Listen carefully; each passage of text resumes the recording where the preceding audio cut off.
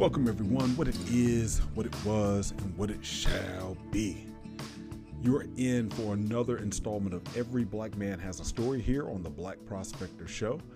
And I just want to invite you to go ahead and relax and just listen to a mellow story by my Uncle Isaiah as we move into part 2 of a story about his childhood.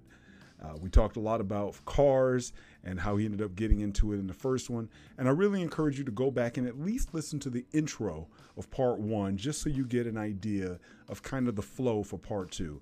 I'll just quickly say my Uncle Isaiah had a stroke, and we will talk about that later on in one of the episodes. And so, he's a little bit, some of the statements are a little bit slow as he gets the words out, but he did a fantastic job, far better than I think he anticipated that he was going to do. And, we ended up talking for a while, and you can tell on certain topics, he even got excited. So, this particular episode was really good as he goes into his childhood. And I asked you in the first episode, how long do you think sharecropping and cotton picking by people was going on in the United States? I was surprised when he told me. I was blown away. And I never knew that I was this close to the process in my own family. Obviously, I've known my uncle all my life. Obviously, my mother should have known. And I remember my mother talking about it, but when my uncle explained it to me, it had a whole new meaning. My mother would come here in Arizona and talk about the times of picking cotton. And I'm just thinking, it was something she did in the fields of Alabama. That was just part of, they out there running or on their way, taking that 10-mile hike to school.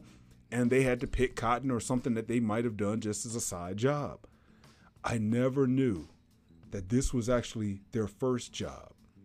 And you're going to hear my Uncle Isaiah really only had 2 jobs in his life: picking cotton and working in the automotive plant. My, how both things are related. When you look at the Great Migration, as it's called, that took place when so many Black Americans moved from the South to the North, well, this is my family story. Not only that, but the very process of picking cotton that goes back into American chattel slavery. Here it is, my uncle did at least a similar task, although he was paid, and you're going to hear how much. He was paid.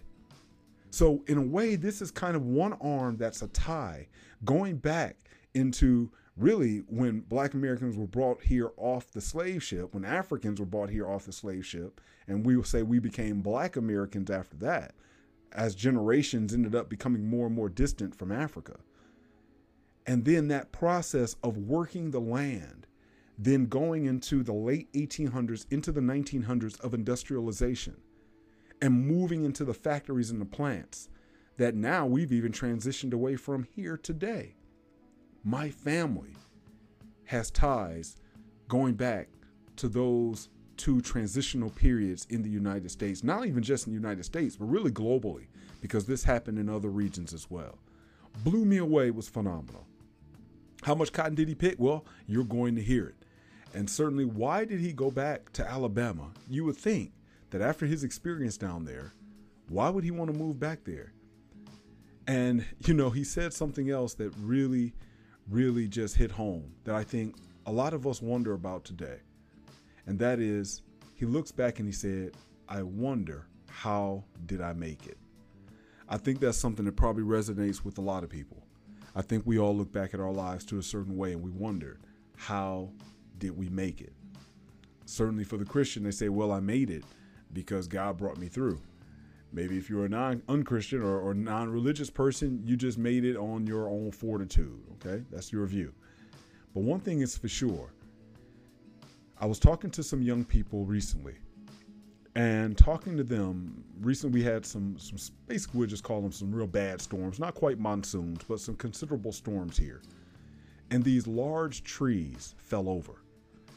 And people are saying, well, if you look at the trees, and it's true, if you look at the trees, the roots do not go down very deep into the soil because, well, they're always watered, and water doesn't always come out here in the desert, but they're always being watered. And so the roots do not have to go down deep into the ground. And now when the troubles, when the turmoils arise, and in this case, the wind comes, it's easy to topple the big tree over. But then I think about those trees in the Midwest when we would have what sometimes felt like a tornado come through. And yeah, some trees snapped, no doubt. But many, many other times, they were able to weather the storm. The roots were deep. And so now, I think that's how it applies to life.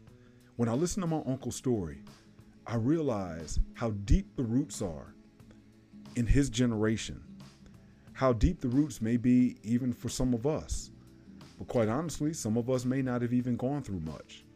Some of the young people are coming up in a life where really tragedy for them, well, it's their Facebook account being hacked or being closed down, their Twitter being canceled or being deleted somehow. It's not getting enough likes on their Instagram post or their Snapchat. It's not getting attention. It's not having someone coddle them. It's not getting the trophy because, in today's sports day, everyone gets a trophy, whether you win or lose. And I really wonder, how solid is the next generation? How solid is the generation that I'm even in? And I look at the roots of the previous generation, and I am definitely one to call out some of their faults, but I have to say, at least the roots from those trees, they truly run deep. That generation is resilient, and you're going to hear that today in my uncle's story. In the meantime, make sure you like and subscribe. I'm going to certainly post this up on YouTube. So check out the YouTube channel, Black Prospector on YouTube. Like and subscribe to continue to get the updates, especially for the podcast, as well as some of the videos. And make sure you subscribe to the podcast as well. Stay up to date. We have a lot more interviews coming. I'm going to keep releasing these at least every week in portions, and then we'll probably get to the whole interview. But I like releasing them just even a little bit at a time. Not too long. I know everyone has a different schedule for when they can listen, but I want you to absorb it. I want you to kind of think about your family in between some of these interviews and some of the stories that you hear, because these stories are tremendous. Our relatives are walking history books. So take a journey with me as we walk back with my uncle to the early 1960s on Every Black Man Has a Story.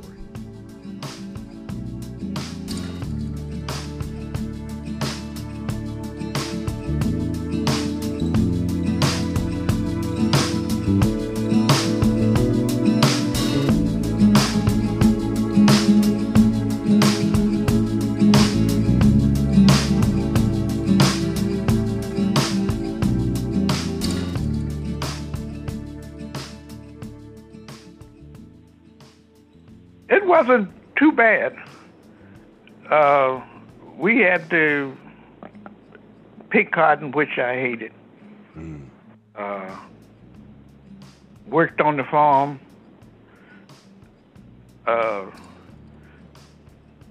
And I hated the cotton. The other part of the farming I loved.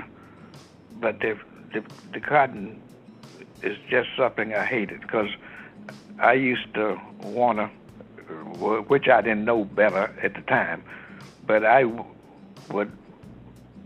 used to say I wished I would die and then come back after cotton picking time. That's how bad I hated it.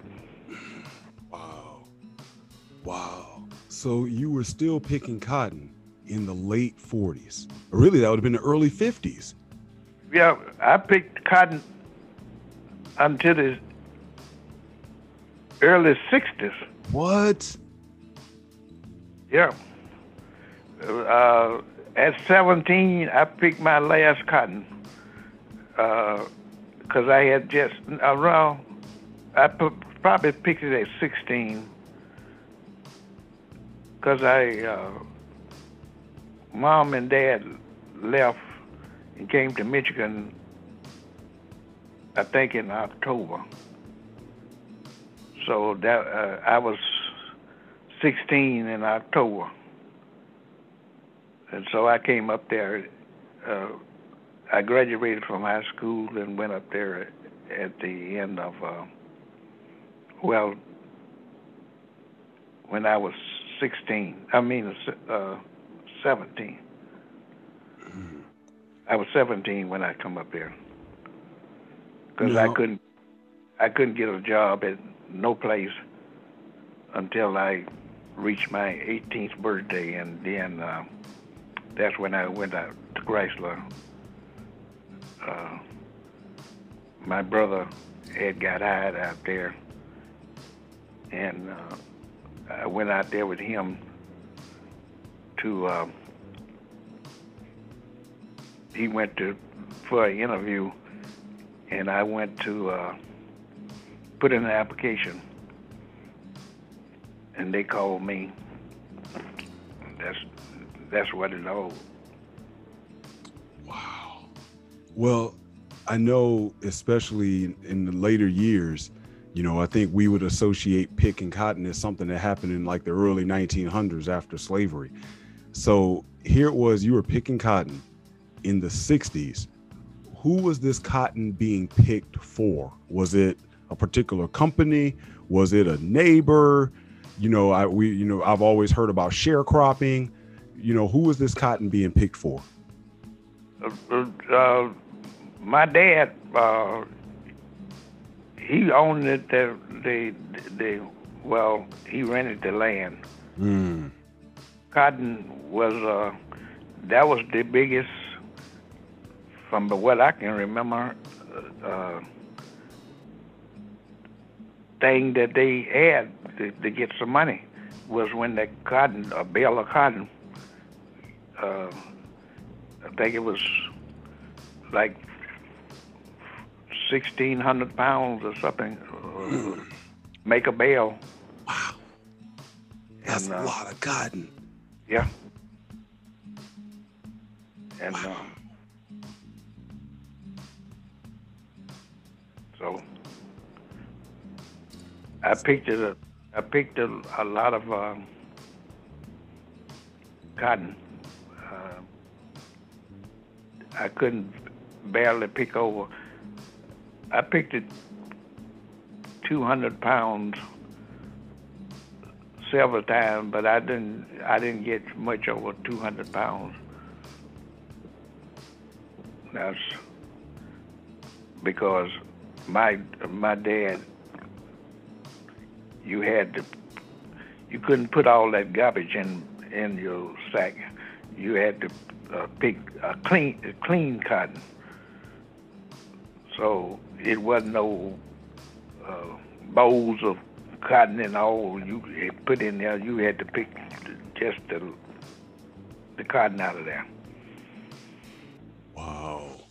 So, and just so I understand, kind of from what I've heard about and read about with sharecropping, was it a case that your father rented the land from someone white? And yeah.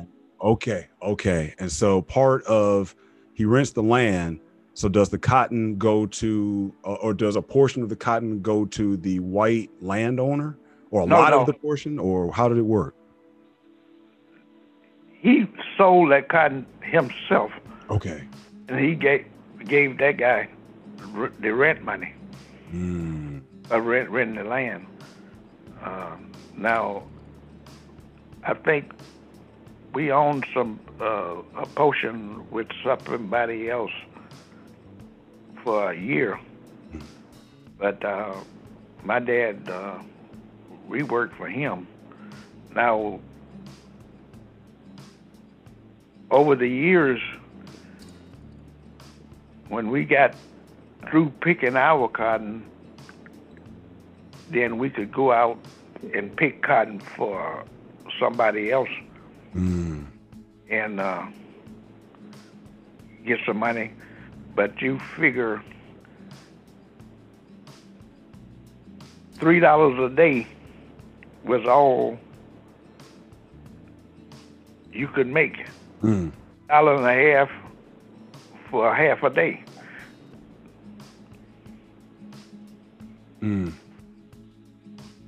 But what I'm trying to say is things were cheap back then.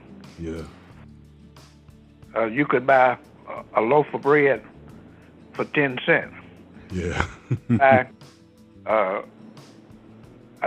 think a carton of these knee-high pops and RCs and Coca-Colas you could buy them for a quarter. Mm. And now it's just it's strange how the prices have went up, but the wages down here is still not up. Mm. Mm. I remember going back when I left Chrysler in 1994. We had just got the contract. When I left, I was making $19 an hour. My son down here, he still don't make $19 an hour. Wow. Wow. And that's been 25 years ago. Wow. The difference in the wages, you know, of the city and the and down here. Mm-hmm. But the prices still go up. Mm-hmm. Wow. Wow. Hey, I have to keep saying wow, because that is amazing. All of these years later, I mean, just for kind of reference, do you remember how much you paid for, we'll say, any of your cars, whether it was the Shelby, the 340 Dart, or Duster? Do you remember how much you paid for those cars back then? I think because I bought a new Chrysler D100 bucket seats and all, because they didn't air condition. I think I paid $5,000 something for that truck, and I paid, I think, $5,000, almost $6,000 for that Chrysler 300. Not the 300, but the Chrysler. What you call it? They stopped making the Imperial that year, but they didn't stop making the car. Okay. What was the other one? So they put the name of the Chrysler onto that car. Oh. But I owned it, both of them. I owned the two cars that same year, the truck and the car, new.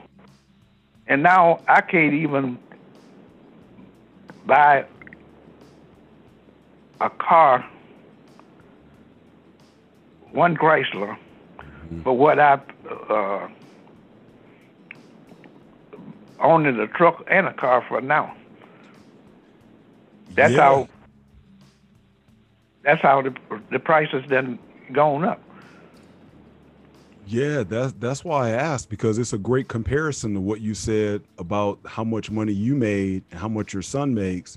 And I thought about the price of cars, because just the other day they came out and said that, and I guess because they're saying because of last year and now the shortage with semiconductors, all these excuses, most of them I kind of feel they're making up, but they're saying the average price of the car is creeping up to $38,000 now. And a truck, I know trucks regularly, you know, I think probably for, like you said, air conditioning bucket seat. So let's say today that would be a truck with, you know, a nice navigation system, sunroof, and maybe some decent wheels or something, and not even the whole Harley Davidson or something package, but that's still going to run you $50,000, if not more. So it does, especially when you look at the average salary. It's not enough to even pay for one car nowadays. I mean, I know Dodge, the Ram, they have that Ram TRX. That's over $100,000. One of my friends just sent a picture of one in the showroom, and I said, you know what? And they'll be able to sell it at over $100,000 too for a pickup truck. That don't make no sense. And pickup trucks, they used to be the cheapest thing you could buy. That's why all the people down south own the pickup trucks, because they was cheap.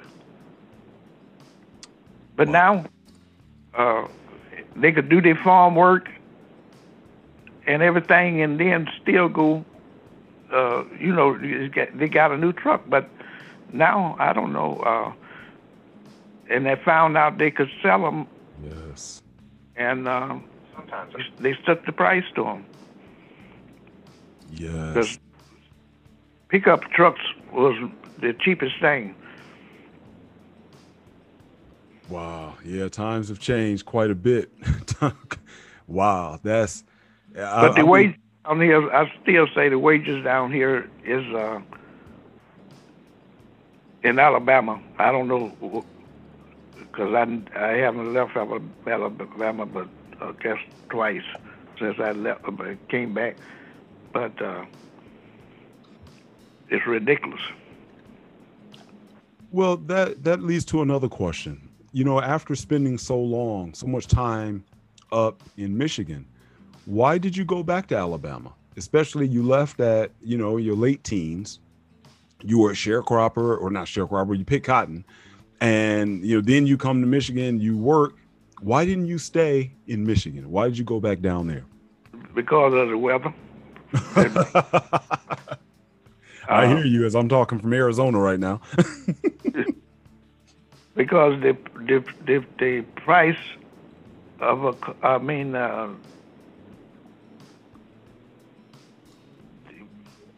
it didn't matter when I had, what I'm trying to say is, I was able to retire because regardless of age, that was the main thing. And when they got that in the contracts,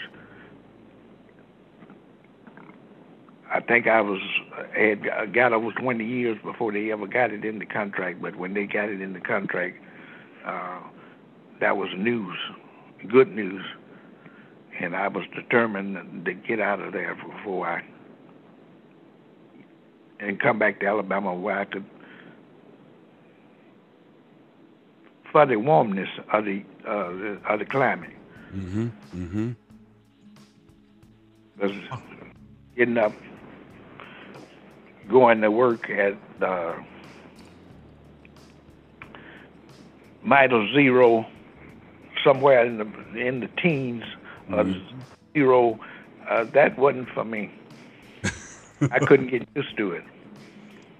Even after 30 years, huh? Even after 30 years. Well, when you were picking cotton, did you get any days off? And what I mean by that, right now, the hardest part of having young people work in businesses, they want to call in, not go to work. And I'm going to assume that the work ethic you had picking cotton, you took that to Chrysler and you gave them that same dedication. That's my assumption. But I guess I'll ask you, when you were picking cotton, were there days, as much as you hated it, because I'm wondering, how in the world did you even go to school? How did you have a social life as well during that time? And were you, and I know younger people may hear this, they may say, oh, well, okay, picking cotton is kind of like, to them, they may view it like working on landscaping now.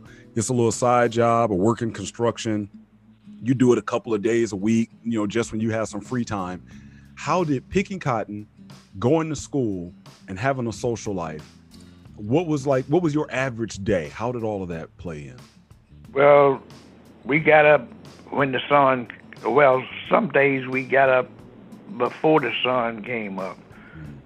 Because when the sun came up, we had to hit the field. That means picking cotton, plowing the mule, all that. And I wonder myself sometime, how did I make it? I'm sitting back in air condition now, and we had a fan, but it was one of those, it was an ordinary fan, electric fan, and that wasn't too much.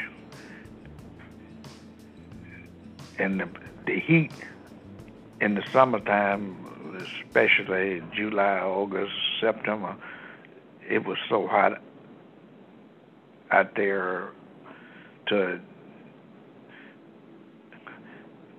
I can't describe it, but the sun, I can't describe it, how it looked. I don't know today how I could have made it, but I did. But how I made it,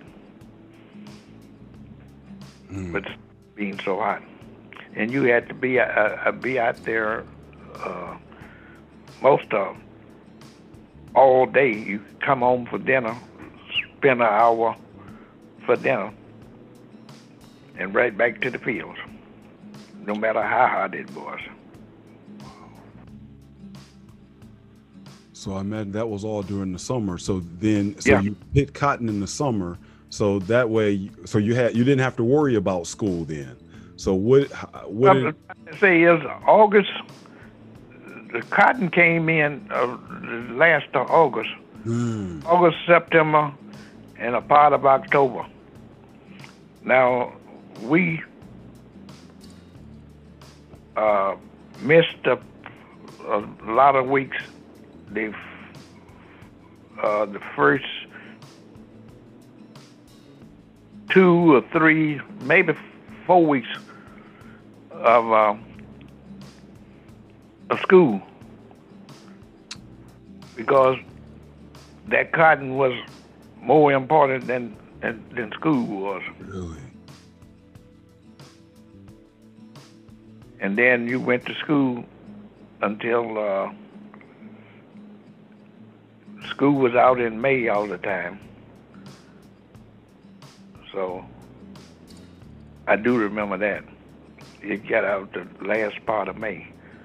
The last week of May or something along there, those lines. Every year. So then we went to the field the rest of the summer and all. But there were some fun days, because I used to love when it rained. That means I didn't have to pick no cotton, no chop cotton, or do nothing. Wow. So on days, let's say if it was January, February, what would a typical day look like? You get up and go to school. How early would you have to get up? How was it? Because I know the area that you're in. I'm assuming you had to catch the bus, although every parent said they had to walk 10 miles to school. But how was it during those type of months?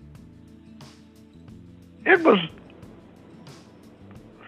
I'd say, fair. It was some cold winters here during those times. It wasn't any snow, but it was some cold winters. These later years, say in the 2000s something, we have had some snow, but I think I was about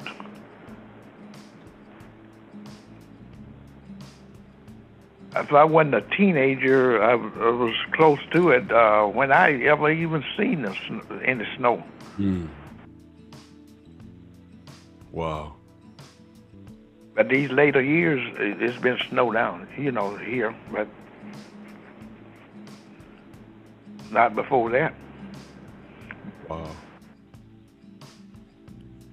Now, when you went to school, was it a case where, I'm always curious, were you in an all-black school? And again, I know maybe it sounds obvious, but it's funny. We now have generations that they don't know history anymore, so they make assumptions. And I don't even want to make the wrong assumption. So, okay, you were in an all-black school, but your teachers, did you have all-black teachers? Did you have all black teachers? The year